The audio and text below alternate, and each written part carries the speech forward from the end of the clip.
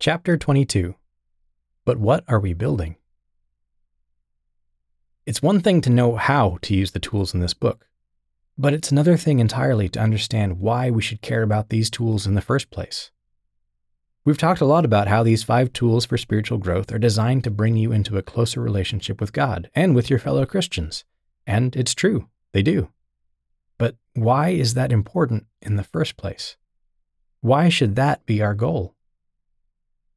Paul famously quipped, "If in this life only we have hope in Christ, we are of all men the most pitiable." 1 Corinthians 15, verse 19. We should absolutely want to cultivate and maintain a close relationship with God. But if that's it, if that's as far as it goes, if we live out our lives and that's the end of the story, then we are of all men the most pitiable. Thankfully, God has bigger things in mind for us. It's beyond the scope of this book to take an exhaustive look at the plan of God, but understanding what God reveals to us about that tells us everything we need to know about why we're here, where we're going, and what God expects of us along the way. These 5 tools help us on our journey, but it's hard to know what they're accomplishing until we take time to understand the journey. Prayer is not the goal. Bible study is not the goal. Meditation is not the goal. Fasting is not the goal. Fellowship is not the goal. These are powerful tools in their own right, each one having the capacity to change our lives in incredibly meaningful ways. But to paraphrase Paul, if all we have accomplished is becoming good at Bible study, we are of all men the most pitiable. These are tools God gave us for building something. Paul told the Corinthians, "For we are God's fellow workers. You are God's field. You are God's building. According to the grace of God which was given to me, as a wise master builder, I have laid the foundation, and another builds on it. But let each one take heed how he builds on it. For no other foundation can anyone lay than that which is laid, which is Jesus Christ. Now if anyone builds on this foundation with gold, silver, precious stones, wood, hay, straw, each one's work will become clear, for the day will declare it, because it will be revealed by fire. And the fire will test each one's work of what sort it is. If anyone's work which he has built on it endures, he will receive a reward. If anyone's work is burned, he will suffer loss, but he himself will be saved, yet so as through fire. Do you not know that you are the temple of God, and that the Spirit of God dwells in you? If anyone defiles the temple of God, God will destroy him. For the temple of God is holy, which temple you are." Rewards, work, revealed by fire, a foundation, a building, a temple. God is at work among us, using us to build something special. And the goal, the purpose, the meaning of it all stretches eons beyond this physical life. Do you know why you're here? Do you know the reason God gave you life and opened your eyes to His truth? These tools are designed to help you make the journey from point A to point B. But what exactly is point B?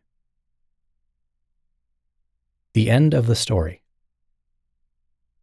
Point B is described for us in beautiful detail in the last chapters of the last book of the Bible. Jesus Christ gave the Apostle John a vision of key end-time events, and the end of that vision is a reminder of what this life is all about, a reminder of why God created the human race in the first place. Now I saw a new heaven and a new earth, for the first heaven and the first earth had passed away. Also there was no more sea. Then I, John, saw the holy city, New Jerusalem, coming down out of heaven from God, prepared as a bride adorned for her husband. And I heard a loud voice from heaven saying, "Behold, the tabernacle of God is with men, and He will dwell with them, and they shall be His people. God Himself will be with them and be their God, and God will wipe away every tear from their eyes. There shall be no more death, nor sorrow, nor crying. There shall be no more pain, for the former things have passed away." Revelation 21, verses 1 through 4. In the parable of the sower, Jesus talked about the word of the kingdom. Matthew 13, verse 19. In fact, the gospel message that he preached to the world, the gospel message that he charged the church to continue preaching, was the gospel of the kingdom of God. Mark chapter 1, verse 14. The coming kingdom of God was at the core of everything he did and said. The time is fulfilled and the kingdom of God is at hand. Repent and believe in the gospel. Verse 15. And here, at the end of the book of Revelation, we get a proper look at that kingdom in all its glory.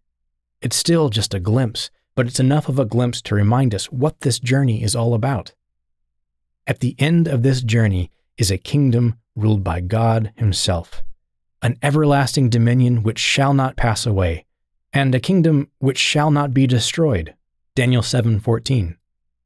In this everlasting, indestructible kingdom, we will be free from death, sorrow, crying, and even pain. This is something new, something different, something incredible, something that cannot happen until the former things have passed away.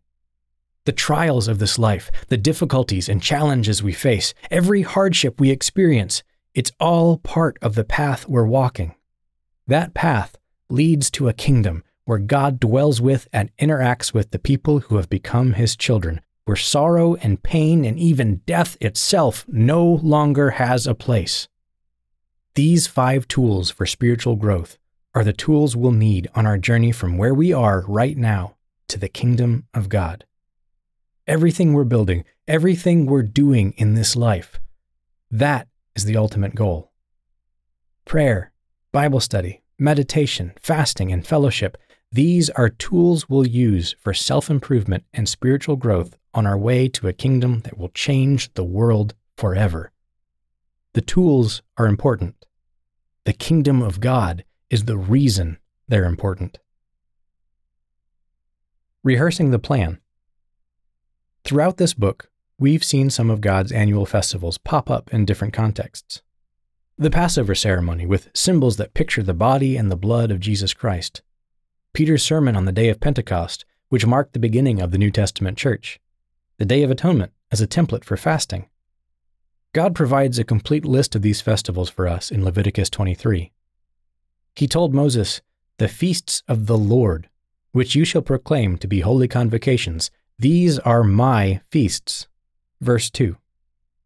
Sometimes these feasts are misrepresented as Jewish holidays, but that's not how God describes them. He had Moses proclaim these days to Israel, yes, but he claims them as his feasts, his holy convocations, or sacred assemblies, verse 2 NIV. There are 7 annual festivals described here, containing a total of 7 annual holy days, or special Sabbaths. As Christians, we continue to observe and celebrate God's sacred assemblies today. Although the sacrifice of Jesus Christ fulfilled the need for the sacrifices initially required on these festivals, the feasts themselves still play a fundamental role in our identity as Christians. In fact, these feasts of the Lord are a yearly reminder of God's plan for us, and not just for us, but all of humanity, past, present, and future. Passover reminds us of the body and blood of Jesus Christ, which became both the sacrifice for our sins and the beginning of the new covenant. The Feast of Unleavened Bread is a 7-day festival that uses leaven to picture sin, reminding us of the need to keep sin out of our lives while taking in God's righteousness. The first and last days of unleavened bread are holy days. Pentecost, or the Feast of Weeks, is a holy day that reminds us of the spiritual harvest that began with the New Testament church and continues to this day. As Christians, we are the first fruits of a greater harvest that will one day involve the entire human race. The Feast of Trumpets is a holy day that shifts our focus to the future, picturing the time when the Lord himself will descend from heaven with a shout, with the voice of an archangel and with the trumpet of God. 1 Thessalonians 4:16. Christians, living and dead, will be transformed into spiritual beings made fully in the image of God, as Jesus Christ assumes rulership of all the kingdoms of the world.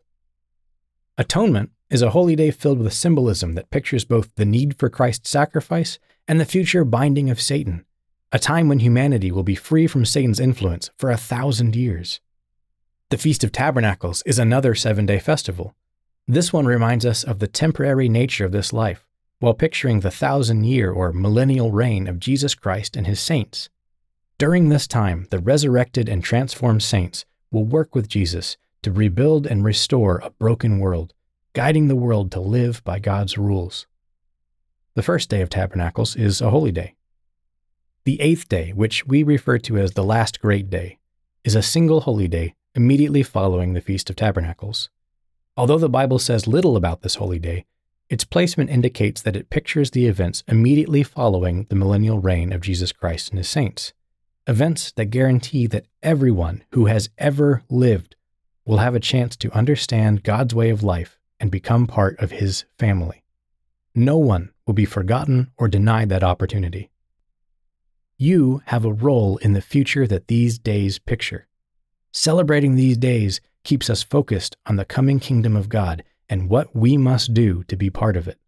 These 5 tools for spiritual growth help keep us on track along the way.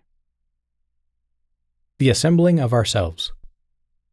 Before God discusses his annual holy days in Leviticus chapter 23, he places extra emphasis on one other sacred assembly, the weekly Sabbath day. 6 days shall work be done, but the 7th day is a Sabbath of solemn rest, a holy convocation. You shall do no work on it. It is the Sabbath of the Lord in all your dwellings. Leviticus 23, verse 3. From the beginning of creation, God set apart the 7th day of the week as a holy day of rest, as a day for his people to come together in a holy convocation, a sacred assembly. This is the assembling that the author of Hebrews stressed to the early church. Therefore, brethren, having boldness to enter the holiest by the blood of Jesus, by a new and living way which he consecrated for us, through the veil, that is, his flesh, and having a high priest over the house of God, let us draw near with a true heart and full assurance of faith, having our hearts sprinkled from an evil conscience and our bodies washed with pure water. Let us hold fast the confession of our hope without wavering, for he who promised is faithful. And let us consider one another in order to stir up love and good works, not forsaking the assembling of ourselves together, as is the manner of some, but exhorting one another, and so much the more as you see the day approaching. What we build with these tools, God expects us to be building together. And not just whenever we feel like it, not just in the moments that are convenient for us. God has blessed and sanctified the 7th day of the week, ordaining it as a sacred assembly. Once a week, 52 times a year, besides the annual holy days, he calls us as we are physically able to come together and worship him together with our brethren. Once a week, he gives us a day to set aside our physical work and focus on building something eternal with our spiritual tools. We use these tools in our own lives. We use them in the lives of others. We build together on the sure foundation of Jesus Christ, and in the process, God builds us together into a holy temple in the Lord, being built together for a dwelling place of God in the Spirit. Ephesians 2:21-22.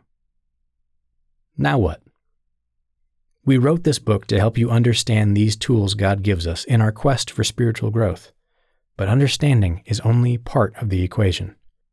For everyone to whom much is given, from him much will be required, and to whom much has been committed, of him they will ask the more. Luke 12:48. Tools are useless unless we use them. Go, take what God has given you and start building.